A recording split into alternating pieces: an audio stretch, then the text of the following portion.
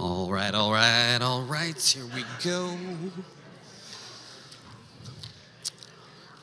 How many of you have been here on one of the two Sundays where Liz Tautola has preached before in the room? Okay, a whole bunch of you. So I'll keep my introduction kind of brief then, because you'll get to hear and learn more about Liz if you stick around for the Q&A and lunch that follows the service today. So let me just kind of set it up this way. We had gotten into a search process.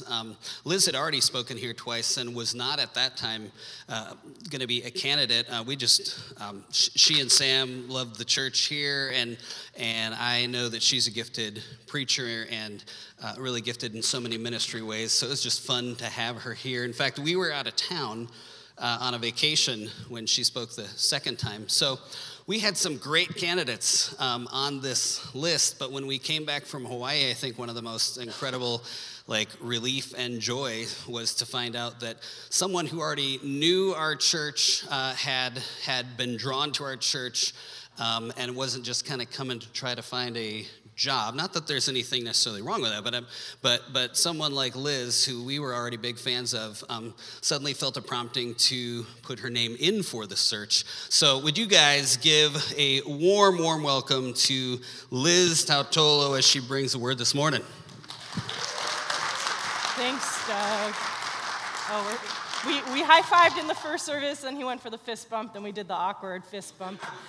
Yeah, I'm not sure what's going on there, but I don't know if it was the Holy Spirit. I got a call from Andy Carey, and he said you should apply. So, so maybe Andy is the Holy Spirit in that situation. No, but it is such a joy to be here with all of you, and I did have a moment in the first service, and I'd love to share it again because I do think God is on the move in this place. But shortly after I had given my life to the Lord, I was like, okay, I need to throw out all of my trash music and get some Christian music.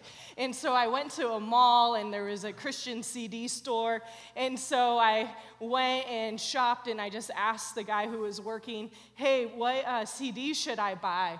And he handed me this CD by Cutlass that had All Who Are Thirsty on it, and I replayed that song in my truck over and over again and continued to meet Jesus over and over again. And so Brandon and his team did not know that story, obviously, and so first service, that song comes on, and I am just drenched in tears, like, how am I going to go up there and preach and share at all? But that was a very powerful moment, even hearing it again. And so it really is just such a joy to be here, and Sam and I have had several conversations just being so humbled that we are the candidate and for this opportunity. And one thing that has really stuck out to me the most is it's been an easy yes when I already have a deep affection for the people.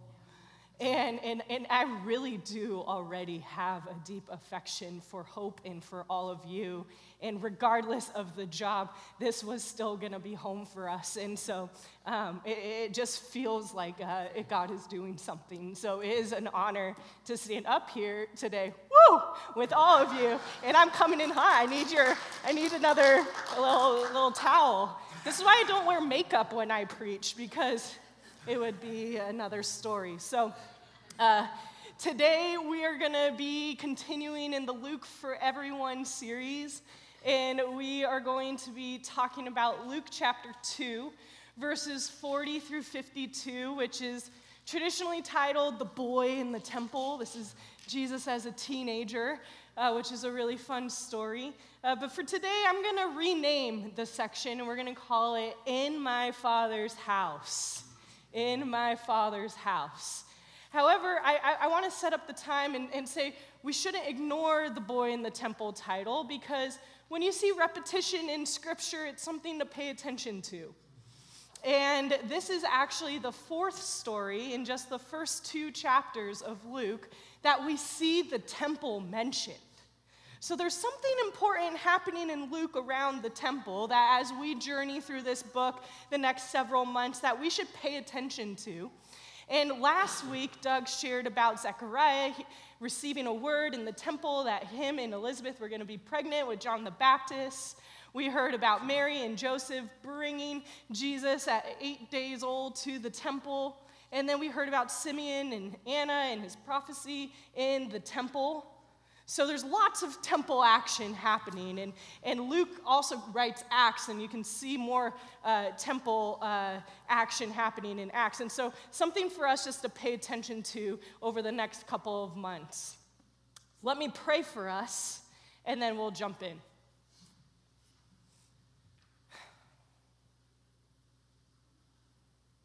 God, what a privilege it is to get to gather in your house today. I pray, Jesus, that we would get to experience your wonder through this text, that we would get to know your heart for us and be prompted and challenged to perhaps not just learn something new to tuck into our mind, but to have something land in our hearts today that would change us and renew us. And so it's your mighty name, Jesus, we pray. Amen. Amen. So we'll be in Luke 2. I mentioned he was a teenager. The other interesting to note about this section is this is also Jesus' first words. Okay, so his first red letter words. We don't have any quotes from Jesus before he was 12 years old.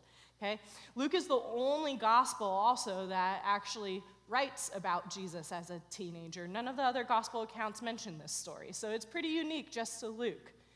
And what I love about hearing about Jesus' first words is, I don't know about you guys, but when your kids were maybe learning how to talk, you're standing in front of them and you're like, mama, right? Don't say dad, say mama, right? Or ball, right? And those first words just felt like these such special moments, okay? And I do want to brag for a second about what my first words were. And my mom is here, so she can attest to this, okay? Is apparently my first word was hallelujah. Thank you. I'm very beyond my years, okay? And so I'm pretty sure it went something like hallelujah, right? And my mom just goes, yep, she said hallelujah, let's put a bow on it and call it a day. And so my grandma does say hallelujah quite a bit, so maybe there was some imitation happening there. But I'm going to take that one to my grave as a claim that my first word was 4 syllables in hallelujah, okay? And so as we read this text together, let's pay attention to what Jesus' first words were because they might be kind of important. All right, so we're going to read all 12 verses of this section, and then we'll work through the story together. And if you don't have your Bible, I have the text on the screen. I read from the NIV version. And we're going to start in verse 40 of Luke chapter 2 and read all the way through 52. It says, "And the child grew and became strong. He was filled with wisdom, and the grace of God was on him. Every year, Jesus' parents went to Jerusalem for the festival of the Passover. When he was 12 years old, they went up to the festival according to the custom. After the festival was over, while his parents were returning home, the boy Jesus stayed behind in Jerusalem, but they were unaware of it. Thinking he was in their company, they traveled on for a day.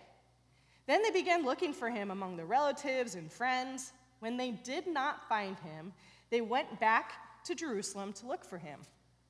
After 3 days, they found him in the temple courts, sitting among the teachers, listening to them and asking them questions. Everyone who heard him was amazed at his understanding and his answers. When his parents saw him, they were astonished. His mother said to him, 'Son, why have you treated us like this? Your father and I have been anxiously searching for you.' Here's Jesus' words. 'Why were you searching for me?' he asked. 'Didn't you know I had to be in my Father's house?' But they did not understand what he was saying to them. Then they went down to Nazareth with them, and he was obedient to them. But his mother treasured all these things in her heart, and Jesus grew in wisdom, in stature, and in favor with God and with man. So before we jump in, there's something interesting happening here. There's what I like to call sandwiching, okay? If you look at the first verse and if you look at the last verse, they're actually really similar verses, and I have them up on the screen for us to take a look at together. Verse 40 says, "And the child grew and became strong. He was filled with wisdom, and the grace of God was on him." And then verse 52 says, "And Jesus grew in wisdom and stature and in favor with God and with man." What's interesting about these two verses is these are the only verses we get from Luke that describe periods of Jesus' life. So verse 40 explains what Jesus was like as a baby through 12 till this story. And then verse 52 explains what Jesus was like during his teenage years, 20s, until we see the bulk of his life and ministry throughout the rest of the gospel accounts. What I love about this is Jesus being fully God and fully man, he had to grow. He had to mature. There was a journey for even Jesus. He could have shown up already fully mature in all these ways, ready to rock. But instead, God designed for Jesus to go through a journey in these three ways. And I believe if Jesus had to go through a journey of maturity in these ways, then we probably should consider what that would look like for our own lives as well. And so I've broken them down into three areas, maybe for us to consider for ourselves, of areas of growth that we might need to look at. The first is to grow in stature, to grow in wisdom, and to grow in grace. Now, we're going to revisit these towards the end of this time together, but am I popping again? Okay. You know, women preachers with the hair and the mic. All right. And so we're going to revisit these three together again towards the end of this, but I wanted to set up the time so you guys have this stored in your memory. So let's get to the story. Jesus and his parents head to Jerusalem. They're going for the festival of the Passover. Now, there's three festivals that in Jewish tradition were really big holidays. There's this, the festival of the Passover. There's the festival of the booths. And then there was Pentecost. Now, what was unique of the festival of the Passover is this was their celebration of their freedom from slavery in Egypt. And they would travel, hundreds of thousands of them, to Jerusalem. There was estimated about 200,000 people that would travel in for this holiday. And they would also bring alongside of them for this particular holiday livestock, because worthy is the lamb that was slain, right? So they had to bring in livestock with them for this festival. So there was so much going on. It was a very crowded city. And in 2015, I had the opportunity to actually go spend some time in Israel. And we didn't know when we booked our tickets, we were actually going through the Festival of the Booths. And we were there kind of at the climax of that particular festival. And that day I was going to the Temple Mount with my friends, which is just above the Wailing Wall. So there's this bridge, and I snapped a picture that I wanted to share with you guys of what the crowd looked like. So this is the Festival of the Booths, and this is estimated. We looked at the news that night because we were like, there were so many people there. How many people were there? And they estimated about 150,000 people would have been there for that particular day in time. So if you can imagine Mary and Joseph with Jesus in a crowd like this, plus another 100,000 livestock. There wasn't livestock in this picture. It was a pretty crowded scene. There was a lot of people coming in to make this pilgrimage. And this was a particularly important year for Jesus because he would have been 12. And when you turned 13 in Jewish tradition, you were a full member of the synagogue. Has anyone heard of a bar mitzvah before? Right? And so Jesus was likely tagging along pretty closely to Joseph to learn the rituals to make sure the next year he was going to get it right. And so they're there, they're celebrating, the festival ends, and they leave, and Jesus gets left behind. Now, when I first read this, I was like, how do you leave your son behind?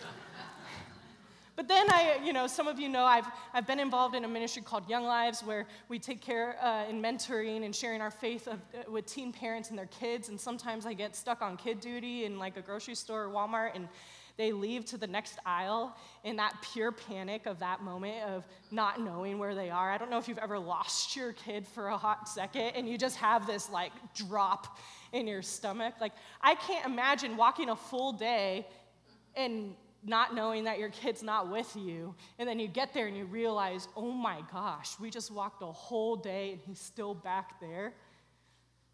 But what's interesting to note about this story is, so for these festivals, they would travel in very big caravans. So there'd be huge groups of people traveling together. And it's important to know about their culture. They had a very communal and collective culture, so it was kind of like all eyes on all kids, and everyone kind of had responsibility over everyone's kids. So Mary was probably just thinking, oh, somebody's got eyes on Jesus somewhere, right? But what happens here is Mary and Joseph recognize they're missing out. Jesus isn't with them. And what I like to call this is a classic marriage miscommunication. Because what would have happened here is, back then, the women and small children would have left the festival first. They traveled much slower, and they would go and they would prepare camp, the food, while the men were still wrapping up all of their rituals that they needed to wrap up. Then the men, they could travel much quicker, and so they would leave, and they would eventually catch up by the night. So Mary takes off with all the women and small children and goes, oh, Joseph's probably got Jesus. And then Joseph takes off with all the men, and he goes, oh, Mary's probably got Jesus. And then they finally sync up, and they realize, oh, no, we left him behind. And so they leave, and they realize they got to go back to Jerusalem to go find Jesus. And what I love about this story is the author of this gospel, Luke, he was not an eyewitness. He actually went around and interviewed people. And a part of this is my imagination, him sitting with Mary, and Mary telling him this very story, and leaning in and going, can you believe we lost Jesus? We lost him for 3 days. Wink, wink. When you think you've lost Jesus for 3 days, what happens 3 days later? He's here. So I do love that detail in here, that Mary and Joseph, it took them 3 days to find Jesus. And so they finally find Jesus, and they find him in the temple courts, and he's doing two things. He's, one, listening, and he's, two, asking questions. Jesus, in his humble humanity, chose the posture of curiosity and to learn and to listen. I do want to make a case that our world today is desperate for people who listen to one another and ask one another questions, just like Jesus did. But then the very next verse, something happens, and I'd like to read it for you. This is verse 47. It says, everyone who heard him was amazed at his understanding and his answers.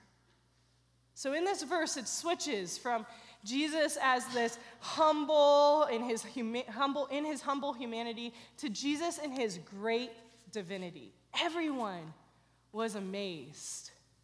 And this word amazed means to be thrown into wonderment. Thrown into wonderment. I have to ask, when's the last time you were thrown into wonderment by Jesus? I have to confess that sometimes for me, when I think about the moments that I've been thrown into wonderment, it's those like bigger moments. And then I'm sitting in church and All Who Are Thirsty comes on and God meets me in complete wonderment. And it's those small daily invitations for intimacy that allow us to be thrown into the wonderment by God. It's the series that we just had on hearing God and entering into listening prayer or imagining Jesus among us and with us and what he would say to us. It's inviting the Holy Spirit into our scripture reading, or if you're like me, listening. I love the Dwell app, by the way. Plug. It's these moments that we get to experience the living God among us and in our life. And sometimes, if I'm being real, it can't just happen with me individually. I have to have community and friends in it with me. This last week, I got to spend time with Rena, who's here in the room today. And for about an hour, we went back and forth, and we just shared testimony after testimony after testimony of ways we've seen God show up in our lives and our friends' lives. And it was so good. We were going back and forth like, you need to write that down. No, you need to write that down. Like, we need to document these stories. And I was thrown into wonderment in that moment. And sometimes it's community and thanksgiving and being with one another that allows us to experience the wonder and amazing Jesus. So they're there in the temple, and everyone is amazed by Jesus. But now we hear Mary. Mary comes into the scene, and she's not so amazed by Jesus. And it says in verse 48, when his parents saw him, they were astonished. His mother said to them, "Son, why have you treated us like this? Your father and I have been anxiously searching for you." So this word astonish means to strike out and expel with a blow. Like, my picture that comes to mind is when I was a kid, my mom and aunt and grandma, when we would maybe do something risky outside, almost get injured, but then we didn't, and they were kind of annoyed at us for trying whatever it was that we were doing. They would take 2 fingers and they would just knock us on the head. It wasn't they were sock, it was just this this just annoyance but relief.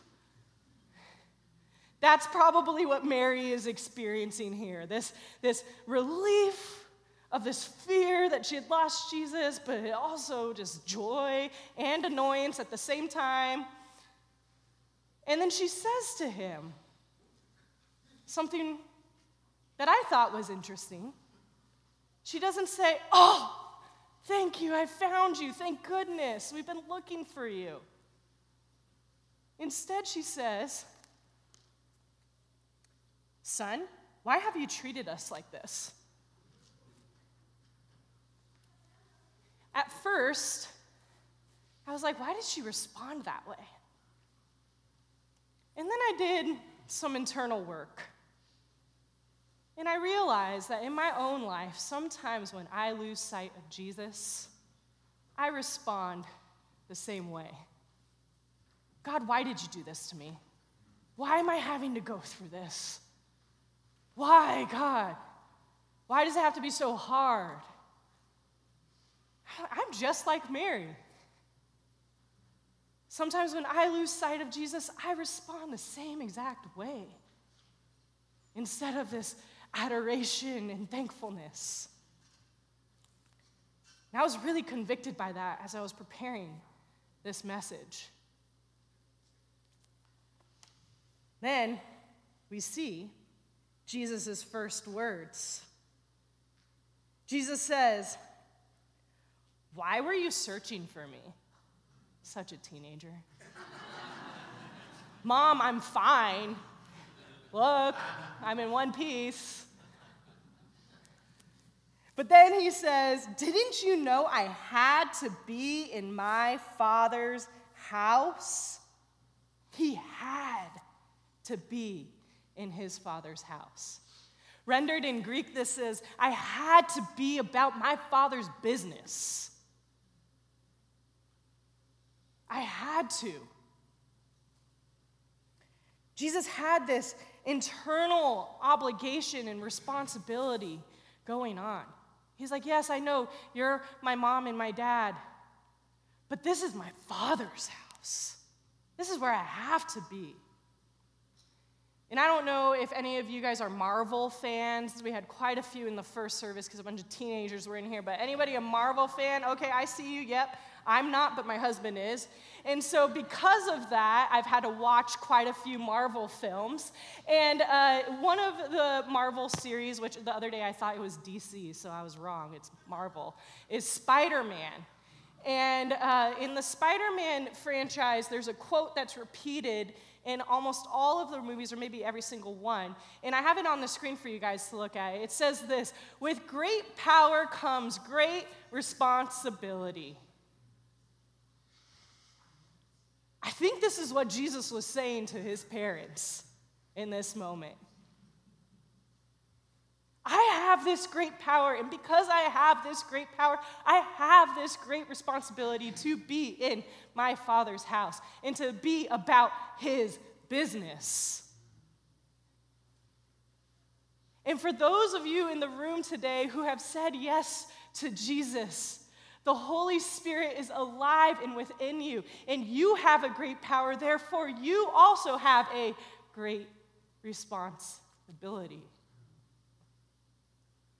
And I'd like to suggest 3 ways that I think we have a responsibility to be about our Father's business and to be in the Father's house together, based off of those growth points that we talked about at the beginning. The first is a great responsibility to grow in stature. If you're looking for or searching for Jesus, you can find him here in the Father's house. Be here in church amongst community. What's your physical presence and physical commitment to the church and to be in the Father's house going to look like this year? Maybe that's going on that one missions trip, or getting into a small group, or trusting God a little bit more with your finances this year. Maybe there's an extra commitment to meet regularly with one another in this church that you say yes to this year. But what is it going to be, and what is your commitment going to be to grow in stature and be physically present in the Father's house this year? The second is to grow in wisdom. To grow in wisdom. The Father's house is full of wonder. Are you curious about the story of God, even like Jesus himself was? How will you commit to growing in and sharing the story of God this 2023? You see, this isn't just about this book and knowing this book. This is also the sharing of our stories, the God who's the author of our lives, and getting used to and getting regular rhythm of sharing life with one another and sharing the stories that God is writing for us. Are we going to challenge ourselves to learn and to grow and to mature in wisdom? Jesus even did. The third is to grow in grace. To grow in grace. We see something interesting in verse 51. Mary and Joseph say, okay, come on, now it's time to go back to Nazareth. And Jesus says, okay, and was obedient. I think that God is inviting us to consider how we could be spiritually obedient, to listen to the things that he's saying and the nudges that he's putting on our heart, and actually attempt to not just know it in our head, but to walk it out in our lives. And here's the thing. The reason why it says grow in grace is because we're going to mess this one up. I take a lot of comfort in knowing that God just wants willing and available people. We're going to mess this one up. We might miss it. But the purpose of this is to attempt to be spiritually obedient to the things God's asking us for, and through that, we will grow in deeper intimacy with him. We will get the opportunity to mess up, to grow in grace, and to grow in our relationship with God. And so those are the 3 things that I think we hold as a great responsibility about being present in our Father's house this year. And as I invite the worship team back up to close, I want to finish with the last verse again. The last verse says, and Jesus grew in wisdom, in stature, and in favor with God. And then it throws a little and. And he says, and man. And man. I think there's a social component to, as we grow in these three areas, we will begin to see our neighbors and our families impacted for and by Jesus in and through us. And then there will be an invitation for them to come and to walk into these doors and to be present here and to realize, oh, I had to be in my Father's house all along. And we have this beautiful opportunity to grow in these ways so that the walls outside of Hope and the people in these communities and the people in our lives that we love so much would get an opportunity to see and know the wonder of God in their lives and be thrown into that amazement. And so let me pray for us, and then we'll finish with some worship.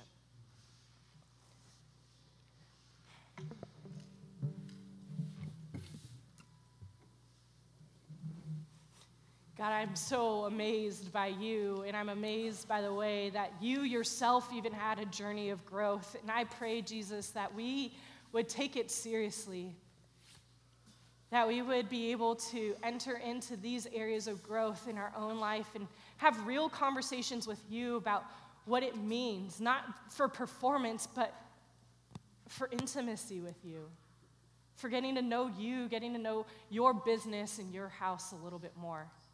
I pray, Jesus, that as we get to sit here in your house together today, that we would feel your great power that would lead us to great responsibility.